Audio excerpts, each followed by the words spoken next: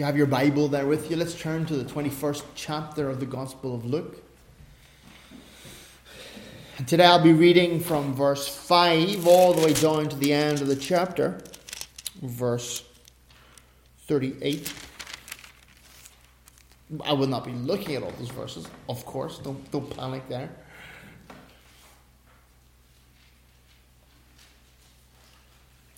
Okay. And I'm reading from the New International Version. Blast from the Past. It was the version I used when I first came to faith. I haven't used it in about 20 years. I picked it up this week and I haven't been enjoying it. I wouldn't necessarily encourage you to read it, but it's a very comfortable translation. Let me read it to you. Some of his disciples were remarking, that is Jesus, disciples were remarking about how the temple was adorned with beautiful stones and with gifts dedicated to God.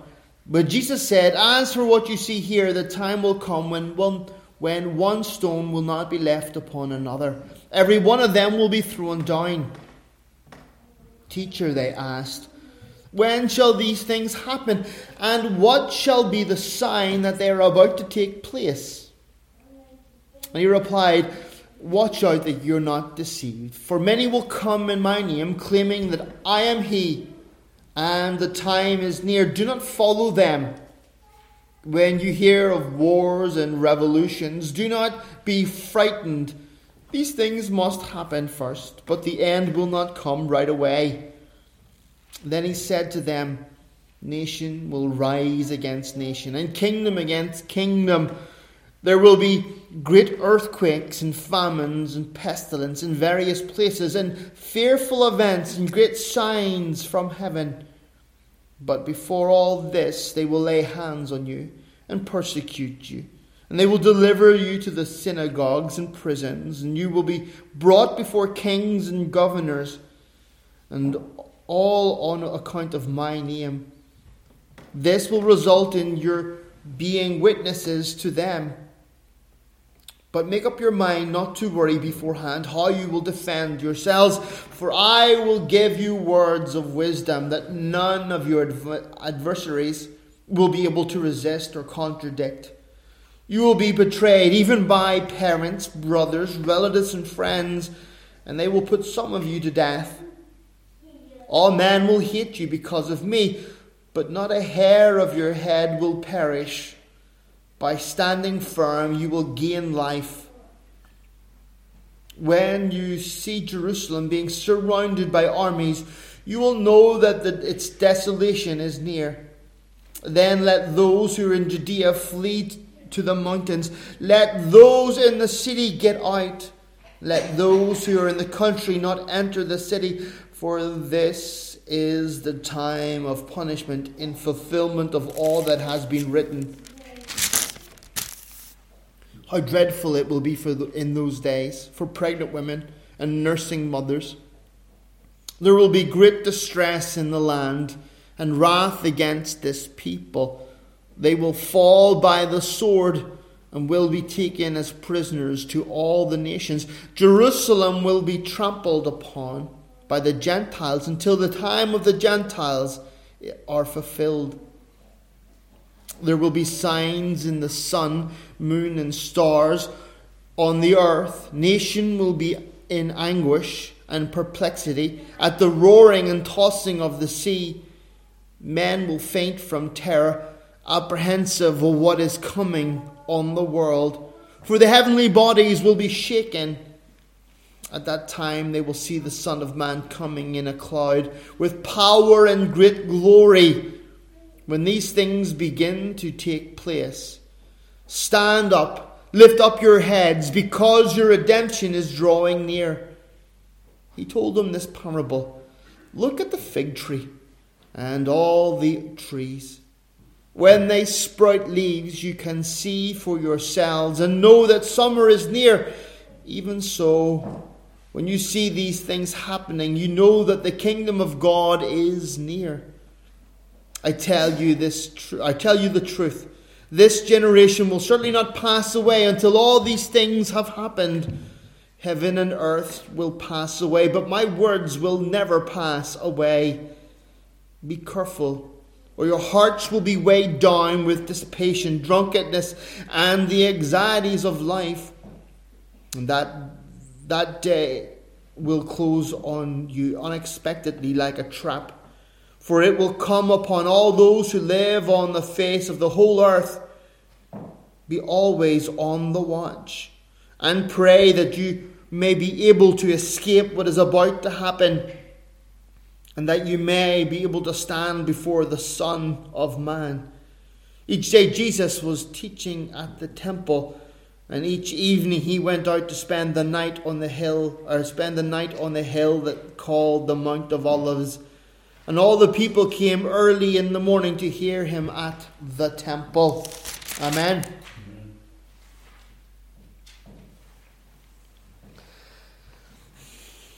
I don't know if you remember, it seems so long ago, that the last message I preached was on the widow's offering.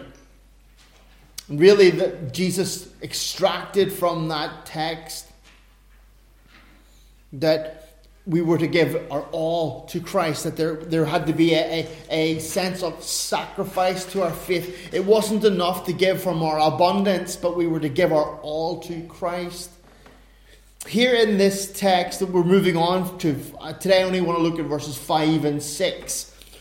The other Gospels, Matthew and Mark, they tell us that Jesus was departing from the temple.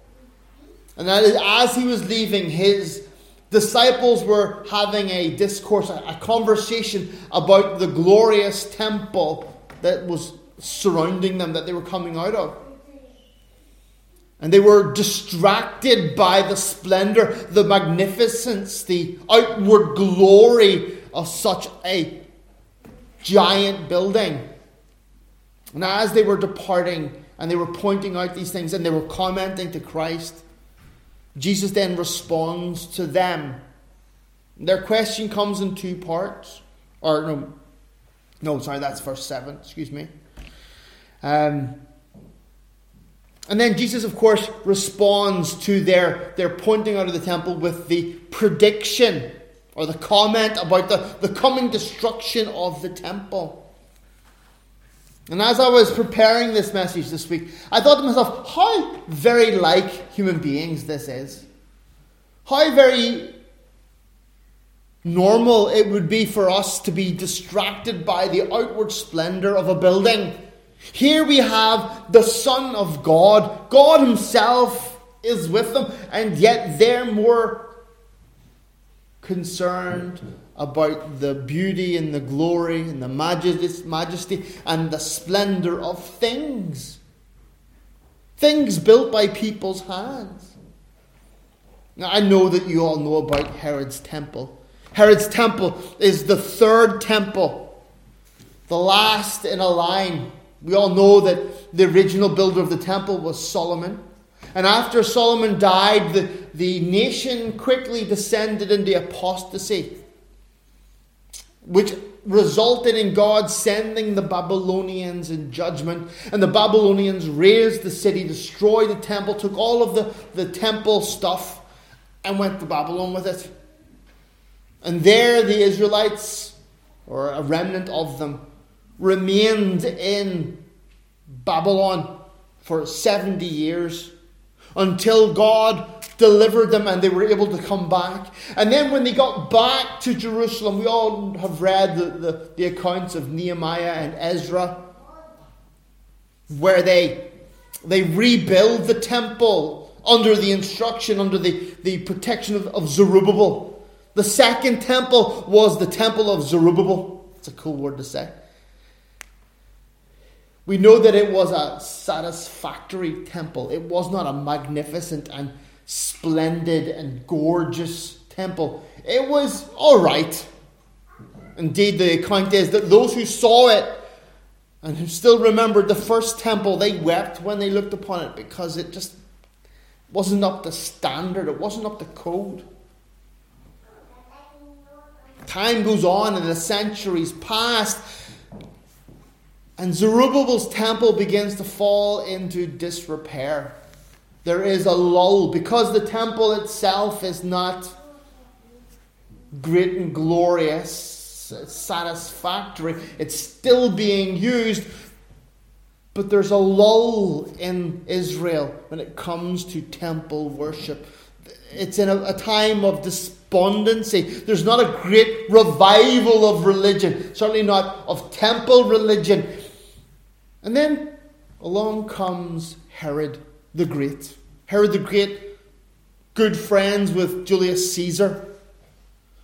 A educated man, a genius by all accounts, military genius. He was an architect. He was a scientist. He was a very, very intelligent, very capable man. One of the things that Herod did for the peoples that he ruled over, he received what we would call the Fertile Crescent from maybe Turkey all the way down through Syria, all the way down to basically Egypt. That kind of little bit there. What he would do for the peoples that he ruled over, he would do some magnanimous, gosh, that's a hard word for me to say, some wonderful, flowery, expressive gift. And for the Jews, he built them their temple. Indeed, he went to the leaders of the Jewish nation, and it was his suggestion. And the Jewish leaders were all like, according to the accounts, were all like, we don't know. You're an Edomite. Herod wasn't a Jew. Herod was an Edomite. And Edomites are the sworn enemies of the Israelites. They don't like them. And yet, here he comes. He's making a splendid gift to them because he's a clever man and he understands to be able to steer and own and manipulate and control a people, you must get a hold of their religion. And once you own their religion, you own them. You can steer them and move them and direct them.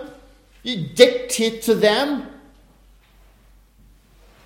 And he knew this. And so the account is he goes to the rulers of Israel and says, I would like to build you a new temple. And they're all like, oh, no. And then he lays out all of the treasures, all of the stonework and all of the gold and all of the silver and all of the cedar and all of the beautiful woods. And he lays it all out in front of them and says, I'll pay for everything. I'll do all the work. I'll provide everything. And all of a sudden they're all like, and they accept. Now there is a discussion. I don't want to say argument, because it's a discussion among scholars. I don't know if scholars have arguments, but it's a discussion. Whether or not Herod leveled the temple of Zerubbabel and built another one, or whether he added to Zerubbabel's temple. I personally, not that I know all the facts, but just because of the things I've read this week, I would agree with the ones where he leveled Zerubbabel's temple down to the foundations and then built new. How do we know this? Modern archaeologists, when they're digging up, they have examined the giant blocks. I mean, some of these blocks are massive, like half the size of this room, that were used by Herod and his builders for the foundations of the new temple. Now, could you imagine having to take a building like this and put a new foundation? You'd have to lift the building up and dig under it and set these giant blocks, half the size of this building, underneath. What Herod did was he took the ground level down, all the way down to the bedrock, and dug into the bedrock in order to establish a new foundation so that he could build a giant and splendid temple. I'm of the opinion that he basically just did away with the old and brought in the new. Herod's temple was splendid. Have you ever been to a mighty cathedral, a medieval cathedral, like York Minster, Westminster? When I was in Spain as a younger man, one of the most emotive, powerful experiences I've ever had as a human being, as I went into a 15th century cathedral in Bilbao in Spain. It was on that side of a hill, and it was all covered in skulls and gargoyles, and it was snugly built into this wall, and it was a medieval big black door, with the steel work and iron work and goblin heads, and it was mighty looking. And you opened the door, and you walked in, and it was like entering into the underworld. Huge building, darkly lit with stained glass windows, bringing in this light that moved as you moved around. The light moved and gave this, and there had candles lit and incense burning and people chanting, and there was this other world. And as soon as you walked into the building, and you can appreciate, I'm a very loud man. I'm a very small man, but very loud. But as soon as you enter into this space, all the sound gets sucked out of you. All of a sudden that you're concerned that your footsteps are too loud, that you begin to whisper, talk like this. Because you're conscious that it's a sacred space. It's a holy, in the worldly sense, atmosphere.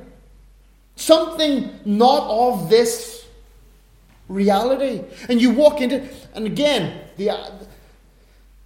Herod's temple was not a small building. It was huge. It was indeed the size, bigger than many medieval cathedrals. It took around 50 years. By the time Jesus is there, we're around the 47th, maybe 50th year, somewhere in that bracket of its construction. It was an ongoing construction. It was always being updated. Even 40 years down the line, when the Romans eventually destroyed the temple, it was still being constructed. They were still adding to the temple at the time of its destruction, final destruction. Jesus is right in the middle of this renaissance, this revival of temple worship.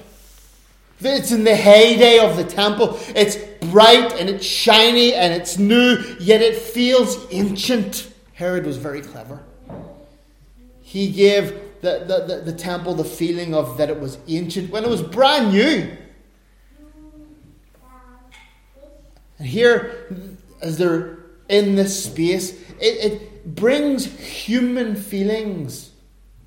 It draws out of us some sort of aspect of worship and awe that we God must live here. My big Emil, my big son, he was in the south of France doing some student thing. And he went and visited some ancient Roman ruins. They're not ruins. It's an ancient Roman temple in the south of France that's been preserved since the time of Rome. It's called the Temple of the Gods. And everything in it is constructed to be God-size. So they're all giant God-size, small g, So everything's supersized. There's these stone chairs that are carved out and they're massive. These giant statues and steps. I would look like a toddler next to these steps. He's telling me all these photographs. It's magnificent looking. It's beautiful. The doors are overly giant. It's massive. It's constructed in a way to make you feel small in order that you wonder at the bigness of the Roman gods. It's a trick. To try and to make you feel small and that they're somehow big. Herod's temple was constructed in this way. Indeed, one of the walls, I think it was the south-facing wall of the temple, was covered in gold. It was gold-plated. The whole wall was gold-plated. So as the sun was setting or the sun was rising, it would flash and cause this golden gleam to shine through the Kidron Valley. Beautiful special effects. Herod himself had presented the temple with a sacred gift, the gift of a golden grapevine, where each bunch of grapes was 6 foot tall. And it wound itself all the way throughout the temple. It wasn't just, I used to think it was just over the entrance. But apparently it wound its way through so that you would see it. It would be hanging golden bunches of grapes all the way through the temple. Glorious and rich. Daniel and I, when we were in the Heart Cry thing in Barcelona, we went and visited that big cathedral in the middle of Barcelona. I can't remember what it was called. I could not remember for the life of me. I should have looked it up. Exactly, that's what it was called. Thank you. The Holy Family. And we went there, and it was just, it's amazing. You look there, and you could spend the entire day just looking at individual parts of this giant building. We couldn't go in because you have to make appointments to go in because it's so grand and so many people going. And people were taking photographs, and I remember standing next to one of the little Spanish pastors there. One of the Reformed Baptist pastors. He was looking really unimpressed. He was just like, yeah. And I said, well, it's a beautiful building. He says, yeah. I said, it's a beautiful tribute to idolatry. And he just lit up and he went, you're the only one who gets it. And I was like, yeah, nah. I think we all get it, brother. But it is a magnificent building. It is built purposely to that scale to invoke some kind of worshipful feelings in you. Some kind of sacred space. Some kind of otherworldly. God must have built this. Human beings couldn't have built this. Indeed, there were marble pillars around the temple in the inner courts. They were all cut from a single piece of marble. 40 feet long. I don't know how much that meters, but it's pretty tall. And they ringed it. They were not segments. You ever seen the old Greek pillars, and they're a segment upon a segment? You see the ruins lying in Turkey or Greece, and you see these segments of a pillar. They were not that way. They were constructed out of single blocks of marble. Luxury and wealth, extravagance, glorious. And again, it would invoke something. You ever go to someone's house? Like you go to my mummy's house, and my mummy has all her Royal Dalton china. You know that my mum, you'd never let your children run on my mum's house. My mum collects rose crystal. You know what rose crystal is? It's crystal that's pink colour. And my mum collects it. And she has this rose crystal lamp that's like several £1,000 worth. You know, it's an antique, of course. And she leaves it on the floor. You know, because it's so big. It's such a big thing. It's beautifully carved, all hand carved. She leaves it on the floor, and my sons are in the house. I'm like, please, Mommy, remove that. Because you're wandering around the house and you're afraid to touch anything. I always remember as a younger man visiting a very wealthy couple, and they had a white sofa and white carpet and a white rug, and I was like, I can't be in this room. I go sit in the kitchen. I can't sit in this room.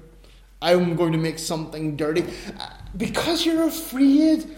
And Herod's temple was designed in such a way as to invoke some kind of human response from you.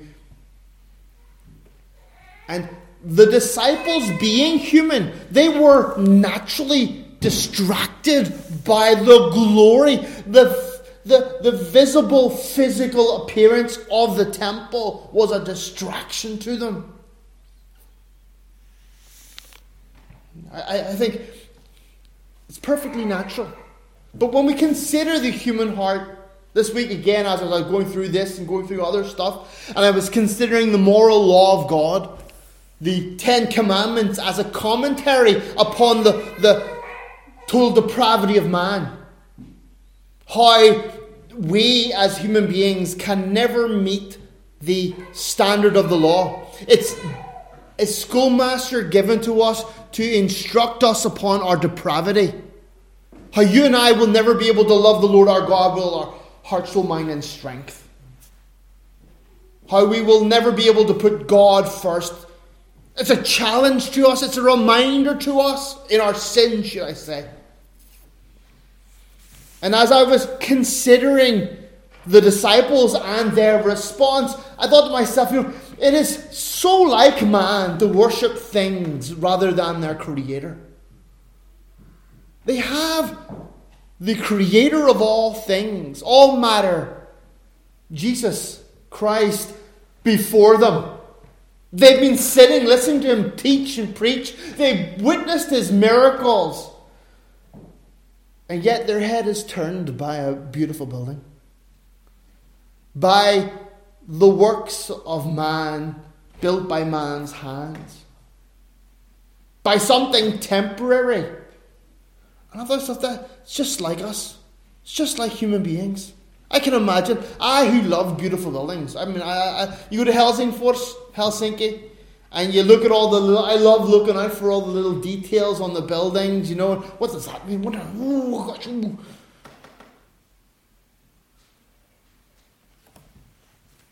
There's something inside us that longs to be able to have a religion that we can touch and see and control, that is worshipful.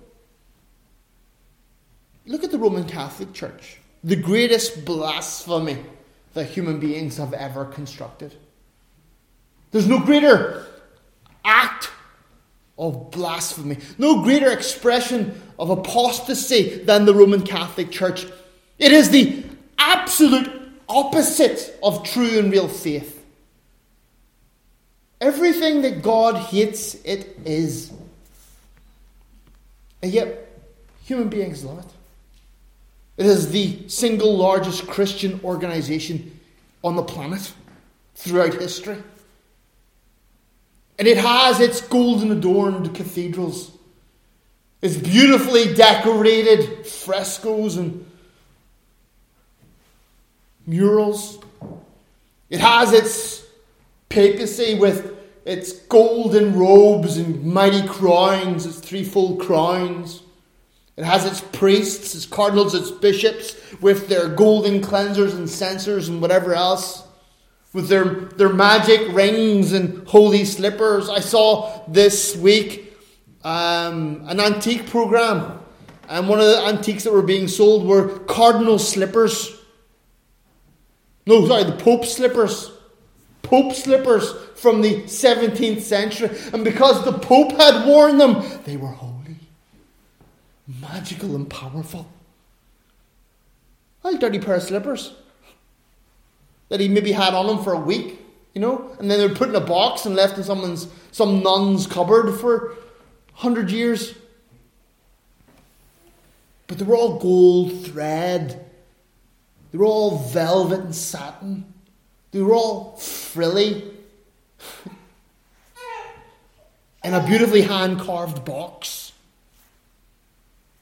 Human beings in our natural state, we love the pomp and the thrill and the bling of organized religion.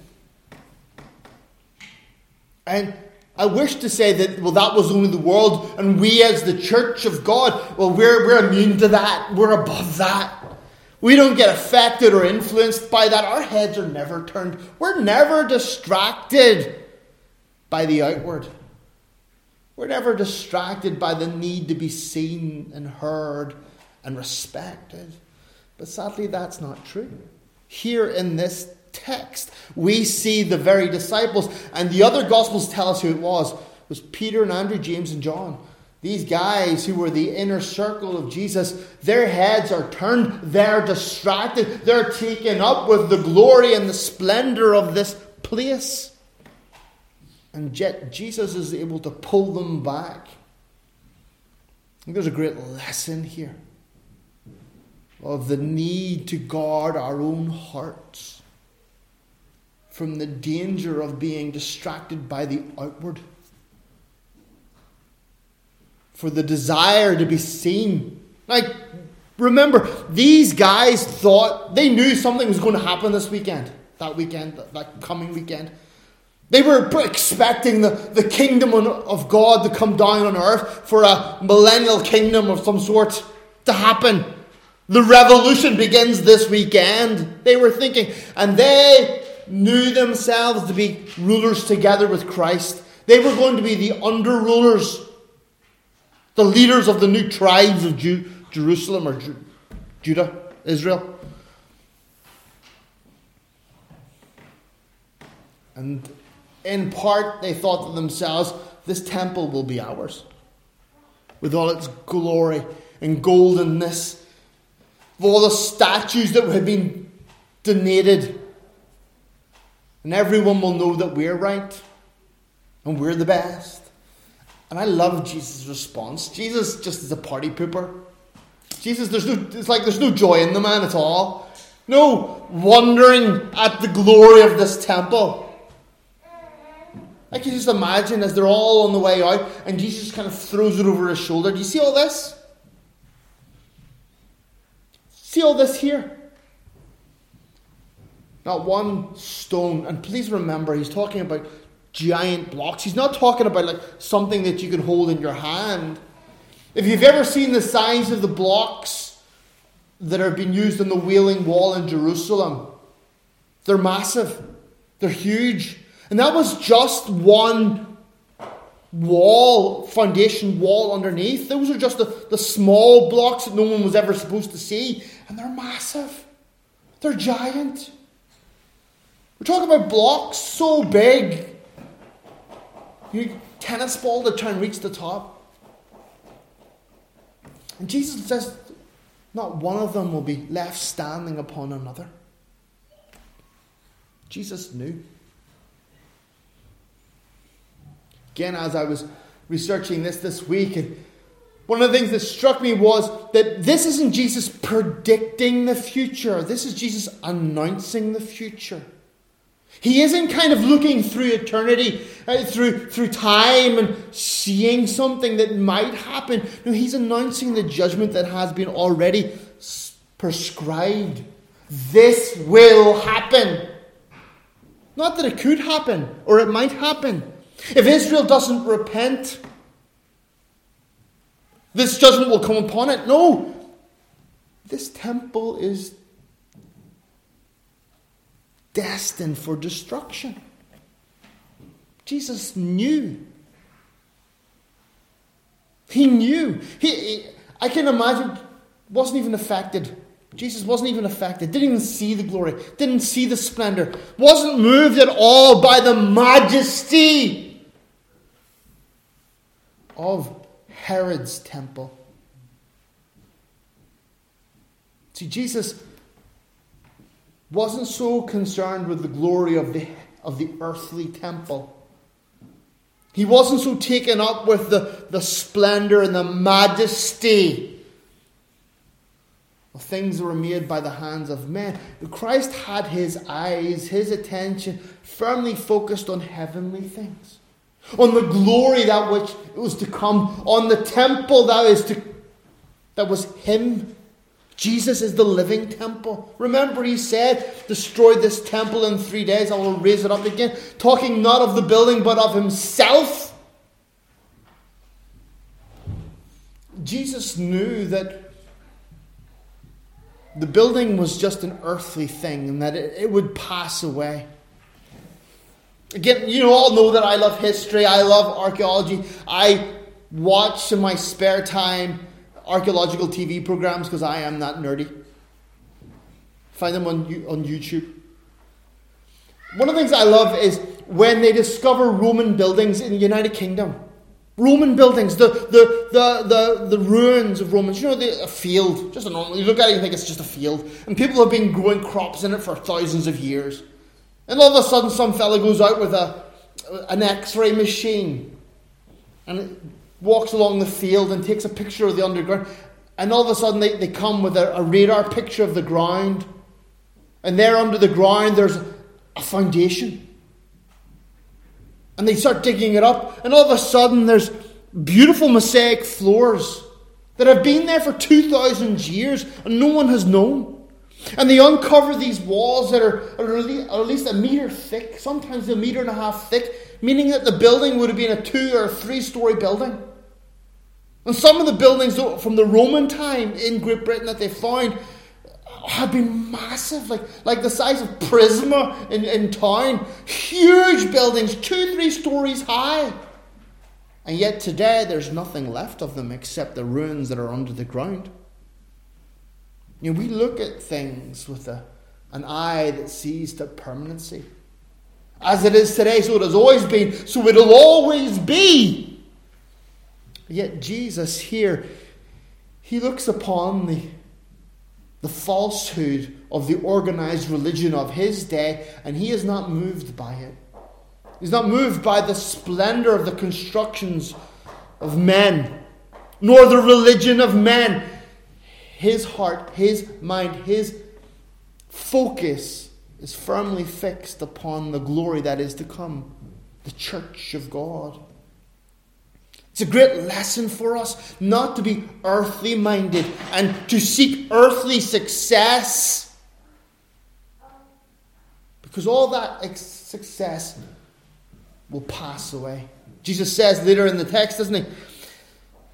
Heaven and earth shall pass away, but my word shall stand forever. Jesus was not distracted by the glory of Herod's temple. Indeed, he announces the judgment upon it.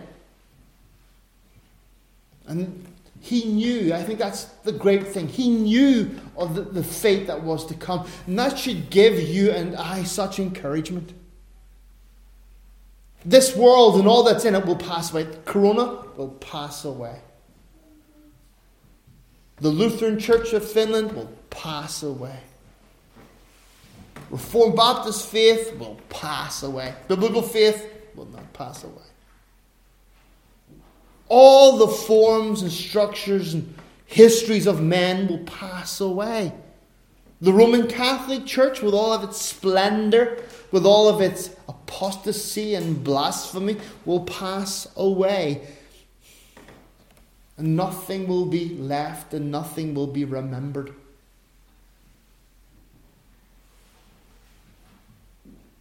We must take confidence in our Lord Jesus Christ, in his plans and his purposes. We must not become so earthly minded that we desire to build for ourselves great monuments of faith. We must not emulate or copy or take after the churches of this world, the faiths of this world. We should not hunger and thirst after splendor and recognition and to be famous, that our names might live forever through the annals of time. We must take after our Saviour. Which building did Jesus leave behind? Which great monument did Jesus leave behind? Where are the great artifacts? Where are the slippers of Jesus? And I think if you ask the Roman Catholics, they'd probably have them. Nothing. What did he leave behind? The church. Faith. Jesus said, I will build my church. Not even the gates of hell shall prevail against them. Beloved, it's easy for us to become distracted by worldly and earthly things. Indeed, Jesus later on in this discourse, this Olivet conversation, he warns his disciples about becoming disheartened, about losing faith, about giving in to the temptation to lean on other things. Let us not be distracted by the world and its methods and its means. Let us keep our focus upon Christ, upon Jesus. Let us emulate him. Let us focus upon him. Let us be faithful to him. Let us live our lives the way he lived his life, the way he demonstrates to us that true believers are to live. Again, not taken up by the things of this world, whether they be physical or educational, philosophical. Our focus should be upon Jesus.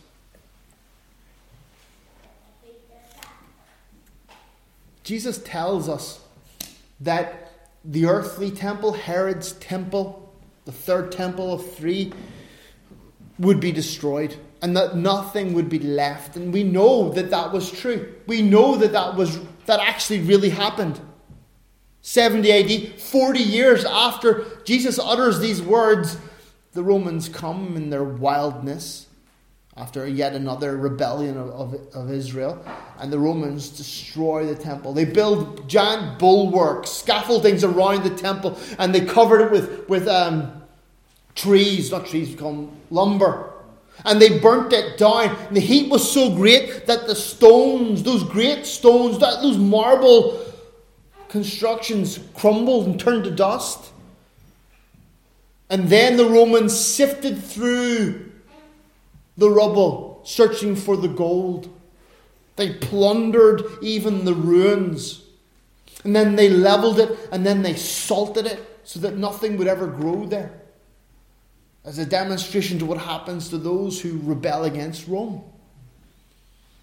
When the destruction came and it was complete. Another great lesson for us to learn is, as Christ prophesied or announced the judgment upon the temple, judgment will one day come upon this world. It is inescapable, and it will be final. The judgment of the temple should awaken in us a great fear. For we know that the judgment that is to come is inescapable. And it is certain. If God moved in such a way against his own people who refused him, how much more against the world, the creation? Beloved, judgment is certain. Christ warns his disciples, and we now, the Church of God, must warn the world around us. Christian and non-Christian, we must warn them alike. I find it amazing to think, and in my discussions with Christians, which most Christians now don't want to discuss anything with me, I've just discovered, because they want to live in ignorance. They no longer believe in heaven or in hell. It's my best life now. Eternity has no consequences. They have no understanding of what the afterlife looks like. And all they want is what they have now. And they live for material possessions. They live for what they can get now. Their God has become their belly, or their belly has become their God. Beloved, we must preach the gospel all the more bravely, boldly, freely to the unbeliever, but also to the believer. We must call them to obedience. We must call them to faithfulness. We must demonstrate that there is a judgment coming. Then we can either be part of the solution, again calling unbelievers to faith, demonstrating the love of God here in this world, strengthening and caring and loving one another, or we can be among those who one day will hear that voice, that beautiful, beloved voice of our loving Saviour, saying, "Depart from me, you workers of iniquity, for I did not know you." Those who think they're believers but are not, outwardly resemble but inwardly are empty. Beloved, here we see the disciples being distracted by outward things. Their heads turned aside, looking at the glories of this world. Again, I can imagine there was a little bit of begär. Is that the word in Swedish? A little bit looking at what the temple had, and the splendor of the high priests and the chief priests, and the respect that they're given, and the wealth that they're wearing, the bling. And I can imagine the disciples kind of looking, going, "I wouldn't mind a bit of that." At those big golden grapes hanging randomly throughout the temple, saying, "I wouldn't mind a bit of it. I want my office just round the corner there." We must guard our hearts. We must not seek to emulate the religion of the world. We must be heavenly minded. Our goal is not to have our best lives here and now. Our goal is to enter eternity and to the glory that is to come. We know that this life and all that's in it is just passing away. Well, it's for a brief season, but the life that is to come is for eternity. It's endless. Endless. And yet, how we live our lives here on earth today affects how we live in eternity and in an endless eternity. Let us live our lives profitably, focused upon the glory of the Lord, not wanting to be like the religions of this world with all their pomp and glory and worldly respect. Let us seek to be Christ-like. Let us seek to be faithful. Let us seek to be those who desire a heavenly crown. Those who desire to hear, "Well done, good and faithful servant." Amen. Let's pray. Our Heavenly Father, we come before you. Lord, we realize, we know that far too often we are distracted by worldly things, either in the faith, Lord, or just in our lives. How, Lord, we desire, Lord, so much more than we have. Father, I know that success is not a sin, but putting other things more than you is, Lord. The sin of Demas, the loving the world too much. Please, Heavenly Father, help us to have biblical perspective, to have biblical priorities, Lord. Oh, Lord Jesus, please be the center and the focus of our lives, that we would wonder at you in your glory, that we would have our heads turned by you. The Lord, we would be fascinated by you. Oh, Lord, help us. Deepen our understanding and our walk. Lord, we confess that we are all too shallow in our faith.